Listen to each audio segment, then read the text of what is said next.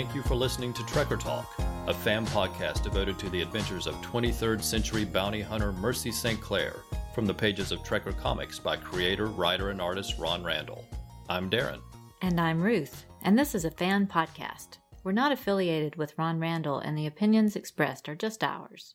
We do this podcast simply because we love reading and talking about Trekker and Ron Randall's other comics. Please consider visiting TrekkerComic.com. That's Ron Randall's official site dedicated to Mercy St. Clair. It features a new page of Trekker material each Monday, where the Volstock payoff storyline is just ended, and a new story titled Chapeltown is just starting. You will also find links to all the ways to follow Ron Randall on social media, including Facebook, Twitter, Tumblr, and Instagram. TrekkerComic.com also has a link to his Patreon page, where you can donate to help support the creation of brand new Trekker material if you want. Also, at the Trekker Comic website, you'll often find interesting posts on Thursdays. That's where Ron Randall occasionally shares his inspirations and insights into how he creates comics, as well as the latest news about Mercy St. Clair. A recent post included an update about the upcoming release of the Jekka story in print, including the news that the story has been retitled for the trade paperback. The new title is Rites of Passage, which he feels is more descriptive for the trade. Ron also talks about bringing on Shauna Gore as editor for the print release and teases us with news that the print volume will include some additional pages. So be sure to check out that post, which includes a very nice in-process image of Mercy and Jekka. As we've mentioned before, Ron Randall started an email newsletter late last year, and a new issue was recently released. He commented on this being an anniversary year of sorts for Trekker, since he first sold the pitch to Dark Horse Comics in 1986. With the first story appearing in 1987. He's thinking of ways to celebrate the anniversary and told fans to feel free to send him any suggestions. This newsletter also included his upcoming convention schedule for the year, including Seattle's Emerald City Comic Con and Calgary Comic Expo in April, Denver Comic Con in June, and Rose City Comic Con in September. He's looking at adding some other cons as the year progresses, so if you haven't signed up for his newsletter yet, be sure to so that you can keep up with his schedule. If you're attending any of these cons, be sure to stop by his table. He's a true gentleman who always is happy to talk to his fans. He has a great selection of prints, and his con sketches are amazing. During this podcast, we'll sometimes refer to page numbers related to the story, especially when we're taking a closer look at the art. Trekker has been published in many formats over the years, but for our references, we use page numbers from the Trekker Omnibus. This collection was published in 2013 and includes all of the Trekker material up to that point in time. It's available in a printed trade paperback, or you can get a digital copy from Comixology or the Dark Horse Comics app, as well as from the Amazon Kindle store. If you happen to own any of these books on a digital platform, please consider taking a moment to rate the books. By doing so, you just might help encourage new readers to give the series a try. In this episode, we're covering the final half of Mercy St. Clair's origin story from Sins of the Fathers, which was featured in the double-length Trekker Color Special in July 1989 from Dark Horse Comics. And later in the episode, we'll share some of the great comments and feedback we've received since last time. We think the show is more fun for everyone when we hear from you. We really enjoy sharing your comments, so please write in and let us know what you think. What do you like best about the world of Trekker? What is your favorite Trekker moment? And which is your favorite story? We'd like to hear your thoughts. And of course, please feel free to point out anything we've missed. You're welcome to share your opinion on any aspect of the books. So stop by TrekkerTalk.com for links to all of our social media connections, or send us an email at TrekkerTalk@gmail.com, and we'll include your comments in a future episode.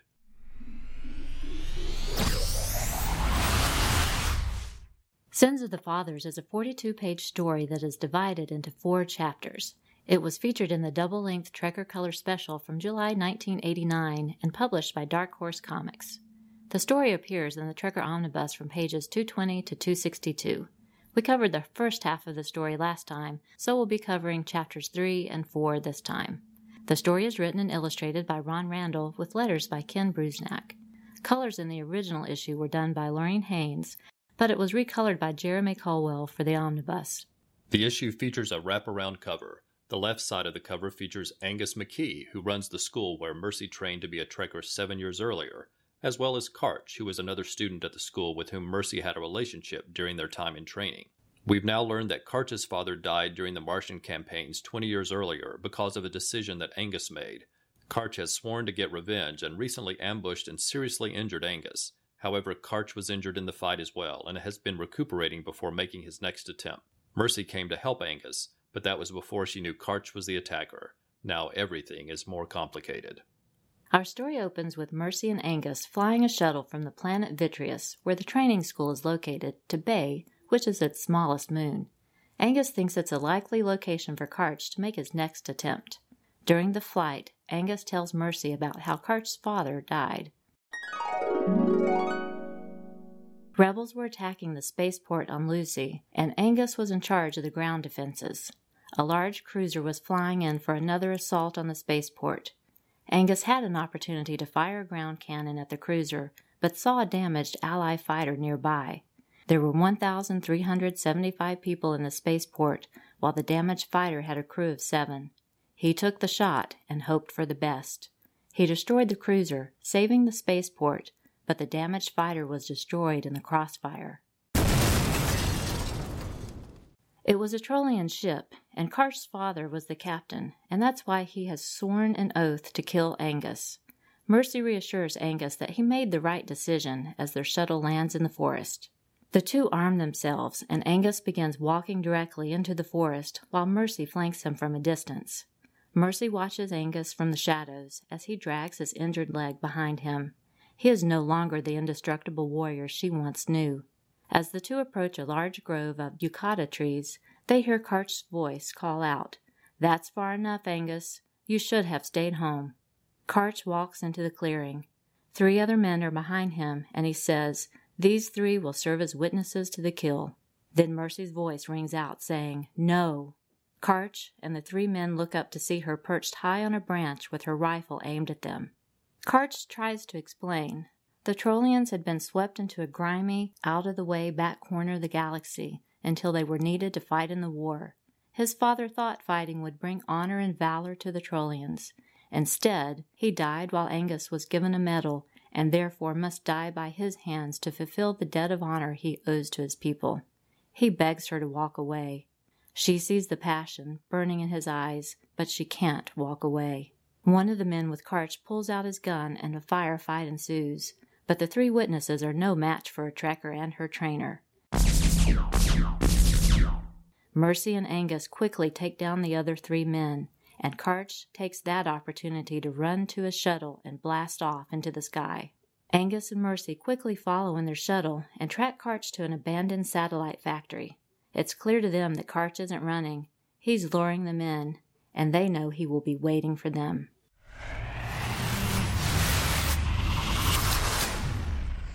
Mercy and Angus land their shuttle. They know Karch will already be set up somewhere in the tubes waiting for them.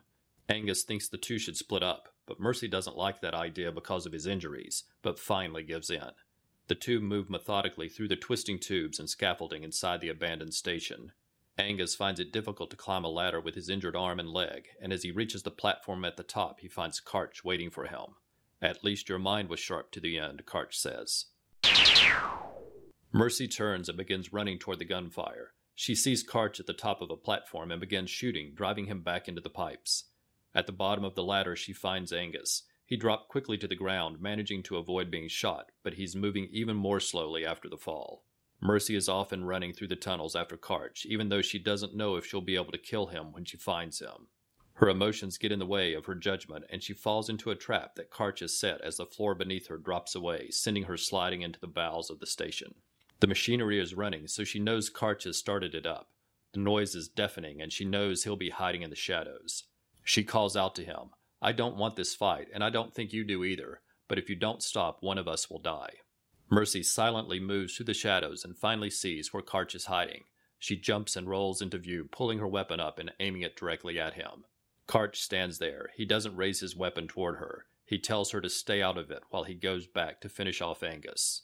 Mercy refuses to lower her rifle and is surprised by Karch's speed as he quickly kicks the weapon from her hands.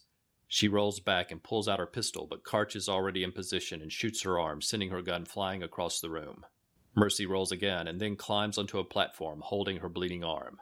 Karch approaches her with his weapon raised. He doesn't want to do this, but he has to. He says, "Goodbye, Mercy." But Mercy has a plan as well, and with perfect timing she drops to the ground just as a piece of machinery swings into view and slams through Karch's chest, killing him.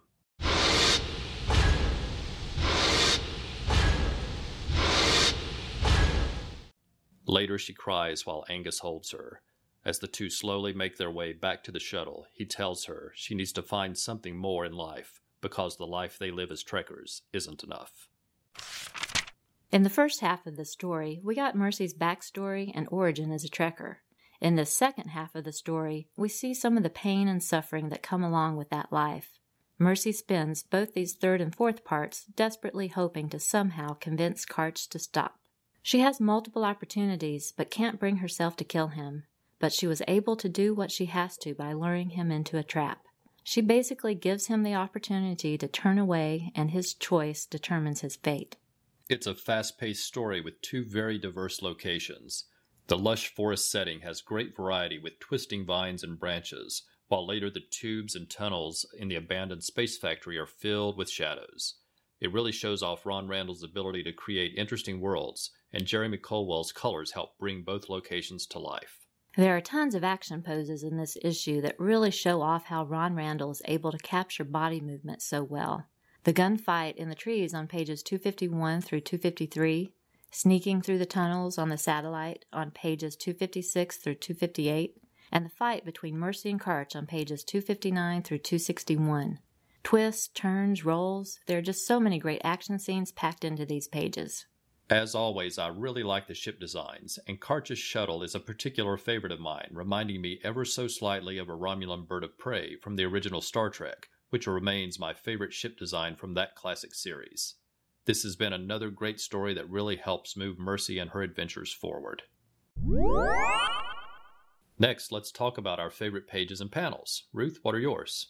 Okay, I will start with page 257. Okay, it's in the midst of the search for Karch in the satellite factory. I chose this because of how all the panels come together so well to convey the hazards, the suspense, and the urgency of the search. We see Angus after his fall. Later, we see Mercy take her tumble through the trap door. I think the lighting and shadows and sound effects all fit together so nicely. I really agree with you on this one. I didn't choose it as one of my favorites, but I do remember particularly liking this page. And especially I like that right there in the center of the page, you have this circular design of one of the tubes that Mercy is crawling through. It's sort of like intentionally a circle right in the center of the page. I like that. And backlit, so the shadow is actually coming forward towards you. Very nice. Okay, now flip back a few pages to page 249. Got it? Yes. Okay, that's where Mercy and Angus have just stepped out of their ship in the forest and are beginning their search. It's really another favorite of mine. I appreciate the different viewpoints on the page.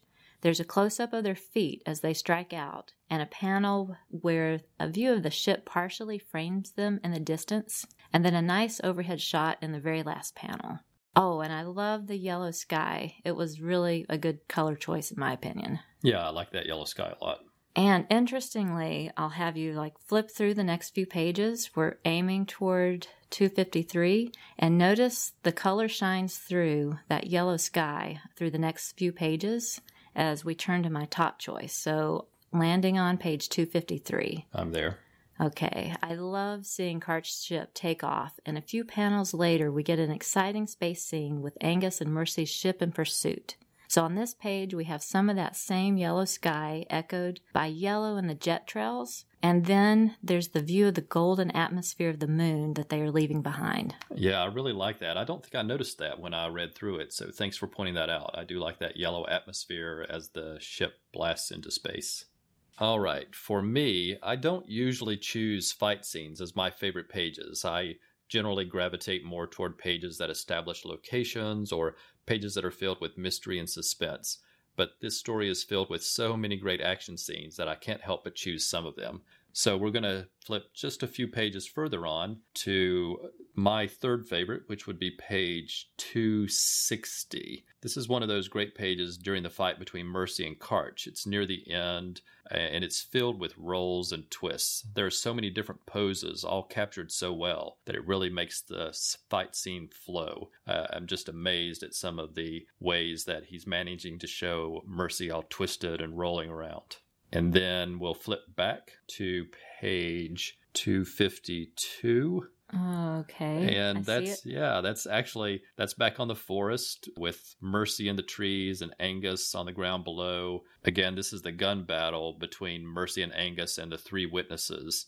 And it again is just filled with movement and so many falls and twists and turns. As you look at the page, you can just feel the movement of all the characters. That's impressive. Yeah, and there's that yellow sky again that you were talking it's about. There. And then we'll just turn a couple of pages forward to my favorite page, which is page 255.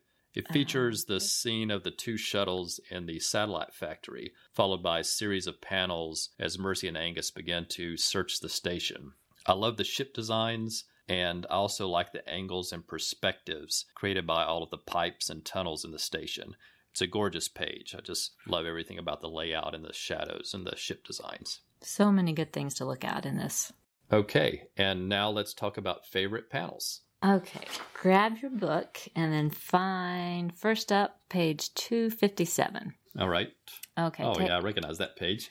Yes, familiar. So take a look at the very last panel, bottom right. It may not be flattering, but I like how Mercy is illustrated during her fall, right before she hits the ground. It's dynamic, and I think he got the pose just right for the tumble. I agree. Now, on the very next page, number 258, is another winner. See the center horizontal panel showing a close-up of Mercy's face? Yes. Okay, her eyes and the subtle changes in her face are just so expressive. You can really sense the desperate plea as she tries to convince Karch to drop the vendetta.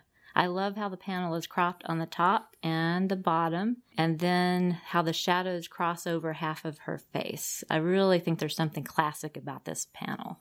I really like that panel too, and something I didn't pick up on the first time through, but now just stands out immediately, which is the way the shadow falls across her face. It looks very much like the scars across Karch's face. Ah, I did not see that before. Yeah, it's an amazing panel all the way around. Okay, now let's take a look at my very favorite panel. It is on page 262, and find the last panel on that page.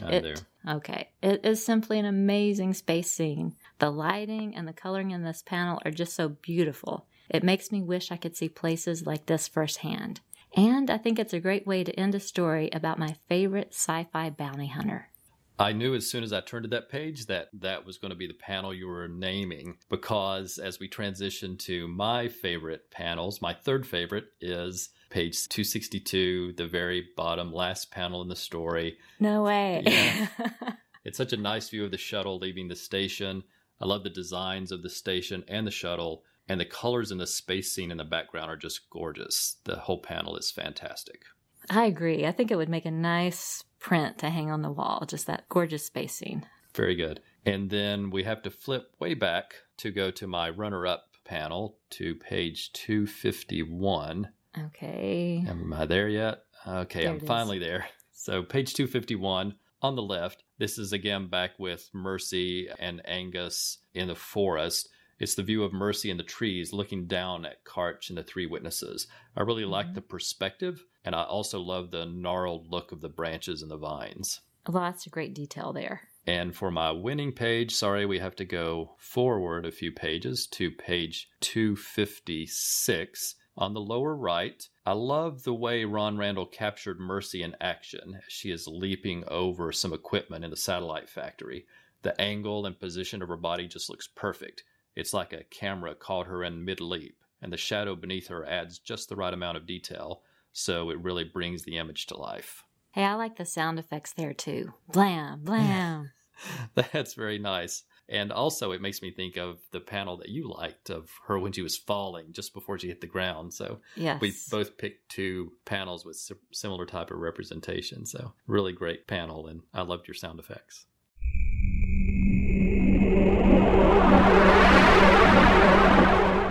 Now it's time for Who's Who, when we talk about significant characters from the stories and get to know them just a little better. We don't look ahead because we don't want to spoil the stories for anyone reading them for the first time. That means we'll revisit characters over time as we learn more things about them. Mercy St. Clair is a bounty hunter known as a trekker. Following her parents' tragic deaths, she joined Angus Training School for trekkers at the age of 17. Now, 7 years later, she lives in Antari Alley, which is a bad part of New Guelph, where she spends most of her money on weapons for her job and food for her pet dachshund named Scuff. Alex St. Clair is Mercy's uncle. He and Mercy's father, Alan, were both street cops. After Mercy's father was killed, Mercy lived with her uncle, and though he disagreed with her decision, he enrolled her in Angus McKee's training school when she insisted on becoming a trekker. Alex has stayed in the police force and has risen to the rank of lieutenant. Angus McKee was a former military officer during the Martian campaigns who later opened a training school when laws were passed to approve trekkers as bounty hunters. Mercy trained at the school when it was originally located on Earth in the city of New Guelph, but in recent years the school moved to the planet Vitreus, where Angus was ambushed and injured by a former student. Like Mercy, Karch was one of the earliest students at Angus McKee's training school. The two were consistently at the top of the class. They trained together and developed a romantic relationship that Karch broke off just before the two graduated. Now, 7 years later, we learn that Karch was the son of a Trillian military officer who died because of a decision Angus made during the Martian campaigns. As is required by his people, Karch has sworn a vendetta against Angus.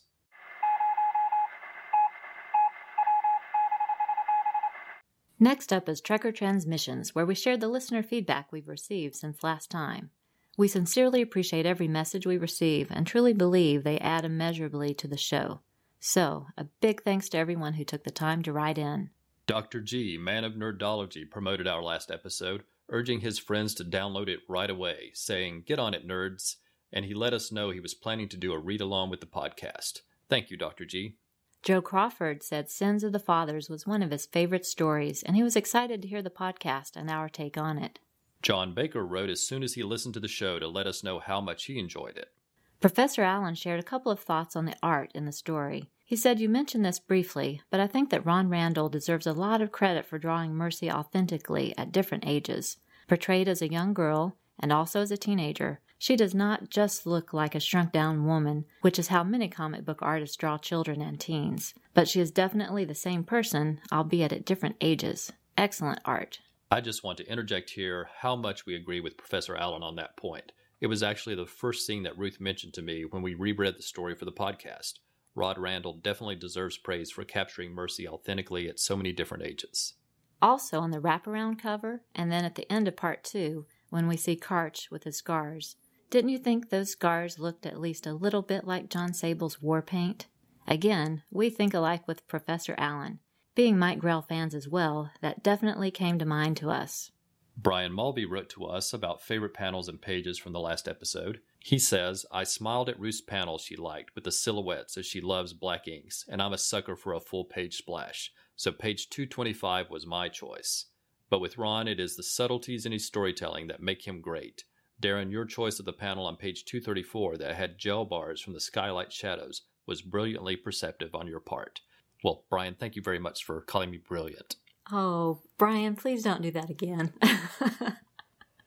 Okay. Brian also shared that he enjoyed seeing Mercy at the various stages of her young life before she chose to become a trekker. Then he posed a good question and asked if we thought Angus McKee bore slight resemblance to Spencer Tracy, and we can definitely see that too. Later on Twitter, Brian referenced an amazing story by the mighty Ron Randall. That was a fun reference back to Tony Greenall's praise of Ron Randall's mighty skills. We enjoyed that, Brian. And by the way, Tony Greenall let us know he is enjoying his prize trekker print. We're happy to know that it safely crossed the Atlantic, Tony. Ron Randall posted on Facebook that this installment by the fine folks over at Trekker Talk covers Sins of Our Fathers, probably the most significant of the early issues, as it covers a large part of Mercy's past and plants seeds for what is happening in the current tales and what is yet to come. Also one of my personal favorites, as it reveals a lot of that through a pretty tense adventure with plenty at stake. Was happy with how it held together and hope it delivers on the intended emotional impacts. Thanks as always to Ruth and Darren for their continuing appreciation, enthusiasm, and support. And thank you, Ron Randall. Isn't it amazing to get something like that from him? Yes, it's delightful. We also got a nice note from Jeremy Caldwell, who said, "Thanks for all you do to promote and appreciate Trekker." And thank you, Jeremy, for all the great coloring that you do on it from time to time. In discussing possible Trekker Talk meetups at conventions, Ruth Reese coined a clever name for them, which was Mercy Meet. We like that. So, as convention season gets closer, we'll let everyone know the conventions we'll be attending in the hopes of having a Mercy Meet or two this year. Ruth Reese also wrote in because she thought of Mercy St. Clair when she caught an episode of Face Off where the challenge theme was bounty hunters. Wouldn't it have been great to see Mercy St. Clair turn up there? Absolutely. Ange thought the sketch that we posted of Amethyst by Ron Randall was beautiful. If you search the internet, you can find some amazing commissions that Ron Randall has done over the years, and that's an example of a great one. Ron Randall mentioned on his Facebook page that he had received several new friend requests from comic fans recently. That's always great news as more people hear about the return of Trekker. We hope everyone is following his Trekker page on Facebook, and hopefully they'll listen to the podcast as well.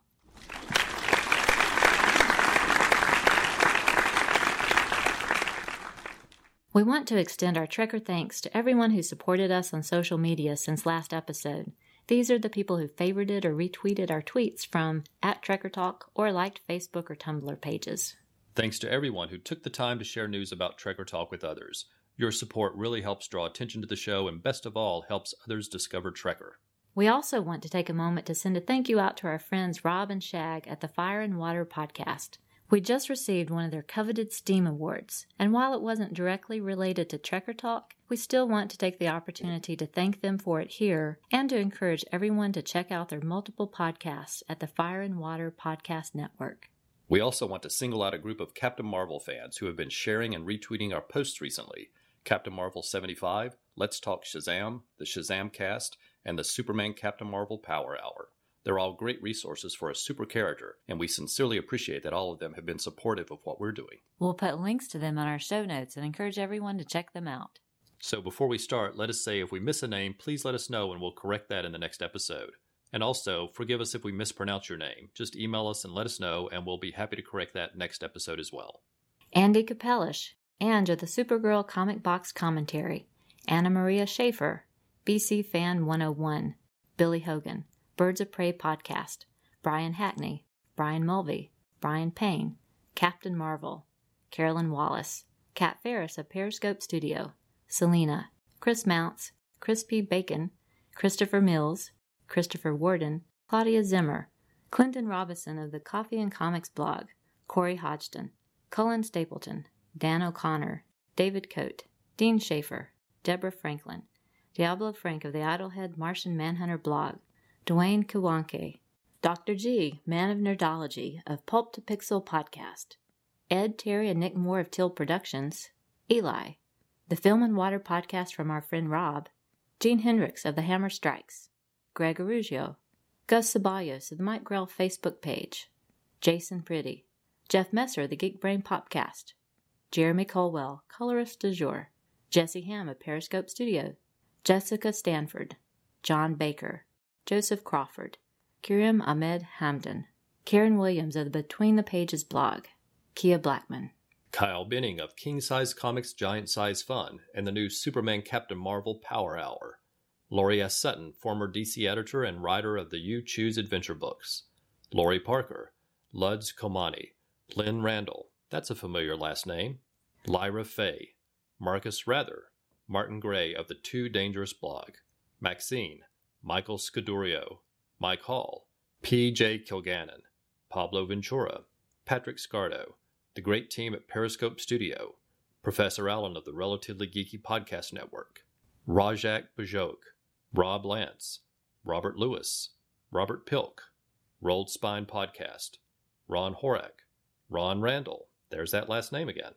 Ruth Reese, Ryan Daly of Secret Origins Podcast, Scott Eos, Shag Matthews, a.k.a. Firestorm Fan, Son of Cthulhu, Space Cowboy Sci-Fi, Starfall Comics, Stella of Batgirl to Oracle, Stephanie Trahan, Steve Lieber of Periscope Studios, Stephen Derrick, The Lady Jessica, Tim Wallace of Cord Industries, Timothy G. Kramer of the Provocative Praise blog, TLG, Tom Rogers Comics, Tony Greenall, Van Z, Warren Montgomery of Will Lil Comics, William Harris, and William Limmer.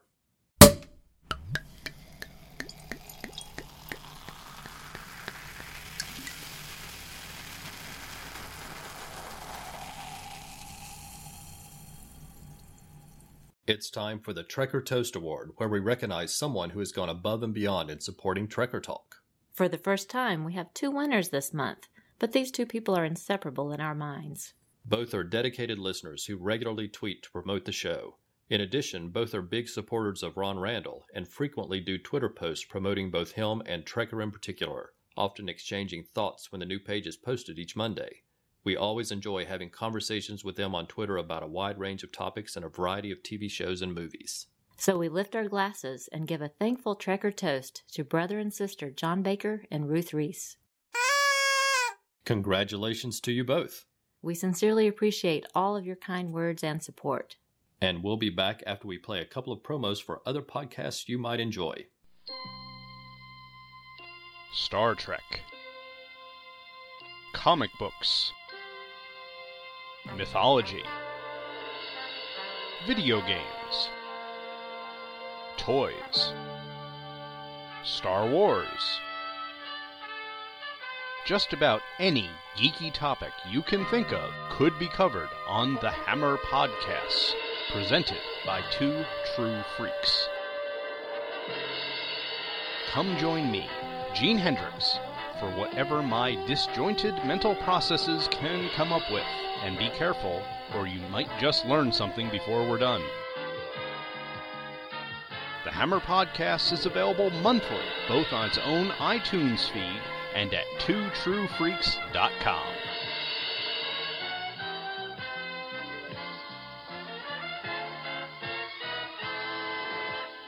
To tell you the story of Green Lantern is to tell you the story of the birth of a universe, the origins of DC as a whole.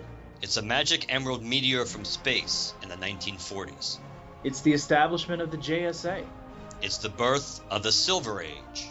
It's the introduction of a universal police force. It's the formation of the JLA. It's the emergence of the multiverse. It's a crisis in both space and time.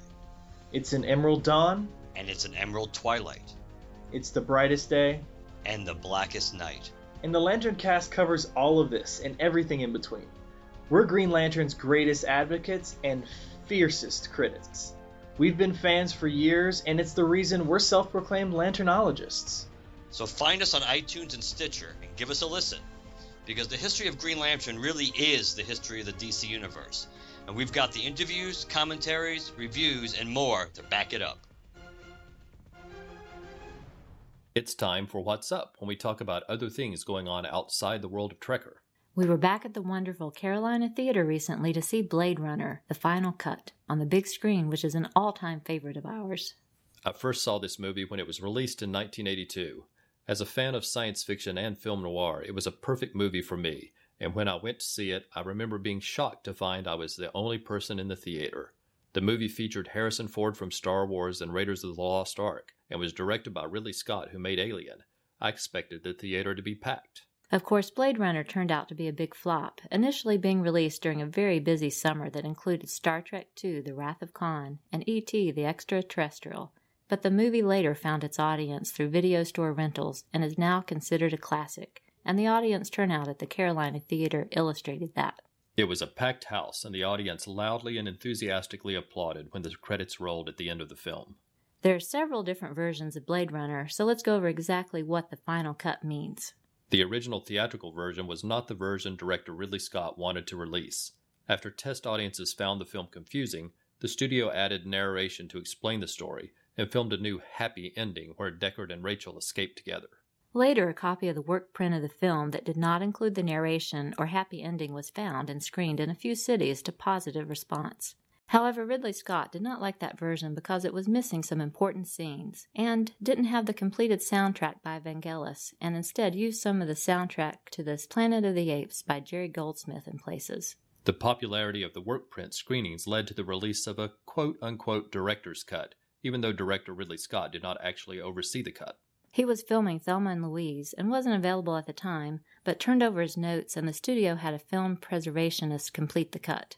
The true definitive director's cut wasn't released until 2007 for the film's 25th anniversary, and it is titled The Final Cut. The studio gave Scott complete creative control, and he restored his original cut, including the full unicorn dream sequence that had been partially lost. He was also given a budget to clean up some special effects, including digitally removing the wires that could sometimes be seen when the spinners were flying. We posted about seeing the movie on Facebook, and my cousin John wrote to say that he saw one of the spinners on display at the Science Fiction Museum in Seattle when he was there a few years ago. We've been to that museum, but sadly didn't see the spinner when we were there. We saw this final cut when it was released on DVD in 2007, but this was the first time we had the opportunity to see that version on the big screen, and it was fantastic. We posted to Ron Randall that we were going to see the film and told him we would be looking for Mercy St. Clair in the background because she would fit perfectly in the world of Blade Runner. He posted back and told us to look closely because her scene is subtle. Besides an amazing story and excellent effects, the film has an amazing cast with Rutger Hauer, Sean Young, Edward James Olmos, James Hong, and Daryl Hannah. We had the pleasure to meet William Sanderson, who plays J.F. Sebastian, at Nostalgicon a few years ago. In addition to Blade Runner, he's known for his roles in Newhart, Deadwood, and True Blood. He is a really nice man and was great to talk to, and we have a signed photo of him as Sebastian. And here's a bit of trivia. When he learned where we lived, he was proud to tell us his son lives in the same city, where he runs a landscape business called Blade Runner. Isn't that a perfect name? Of course, the look of Blade Runner is one of its best features. It is gritty, realistic, and believable, and one of the best locations in the film is the home of J.F. Sebastian. The Bradbury Building in L.A. was used for that, and I was surprised in rewatching the film that the name of the building was actually shown. The building was featured in one of my favorite podcasts, which is called 99% Invisible. It's a show dedicated to architecture and design. I learned it was built by a gold mining millionaire with the last name of Bradbury in 1893. The designer took his inspiration from a book set in the year 2000. All of the iron balconies and hydraulic elevators and glass ceiling give it a great steampunk vibe. The podcast has references to Blade Runner and lots of information about how that building, which actually houses LA's Police Bureau of Internal Affairs, is a popular location for film and television productions. I'll include a link in the show notes for those of you who might be interested in listening.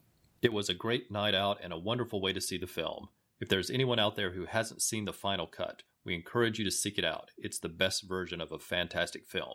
And if you would like to hear more about Blade Runner, check out the Film and Water Podcast, Episode 18, from our friend Rob. We'll include a link in our show notes as well. Before we go, we want to provide our contact information. Please let us know your thoughts through email, Facebook, or Twitter. Also, if you like the show, please consider leaving a review on iTunes. That's a terrific way to help get the show noticed and perhaps attract more listeners to grow Trekker fandom. And please consider subscribing to the show so you always know when there's a new episode. We'd love to hear from you, so if you want to contact us directly, send us an email at trekkertalk@gmail.com. You can find us on Facebook, Twitter, and Tumblr using the name Trekker Talk. And you can always visit trekkertalk.com for links to all of our social media pages. Please use hashtag TrekkerComic and hashtag TrekkerTalk in your messages to help other fans find and follow the conversations. For those of you interested in the music that Ron Randall listens to while working on Trekker, he uses the hashtag TrekkerSoundtrack. Remember, at TrekkerComic.com you'll find a new page every Monday, as well as links to all the ways you can find Ron Randall, and he often responds to posts on his Facebook page and on his Patreon site. So post to his pages and let him and other fans know what you think of his new Trekker material. Thanks for listening, and we hope you will come back next month for another new episode of Trekker Talk.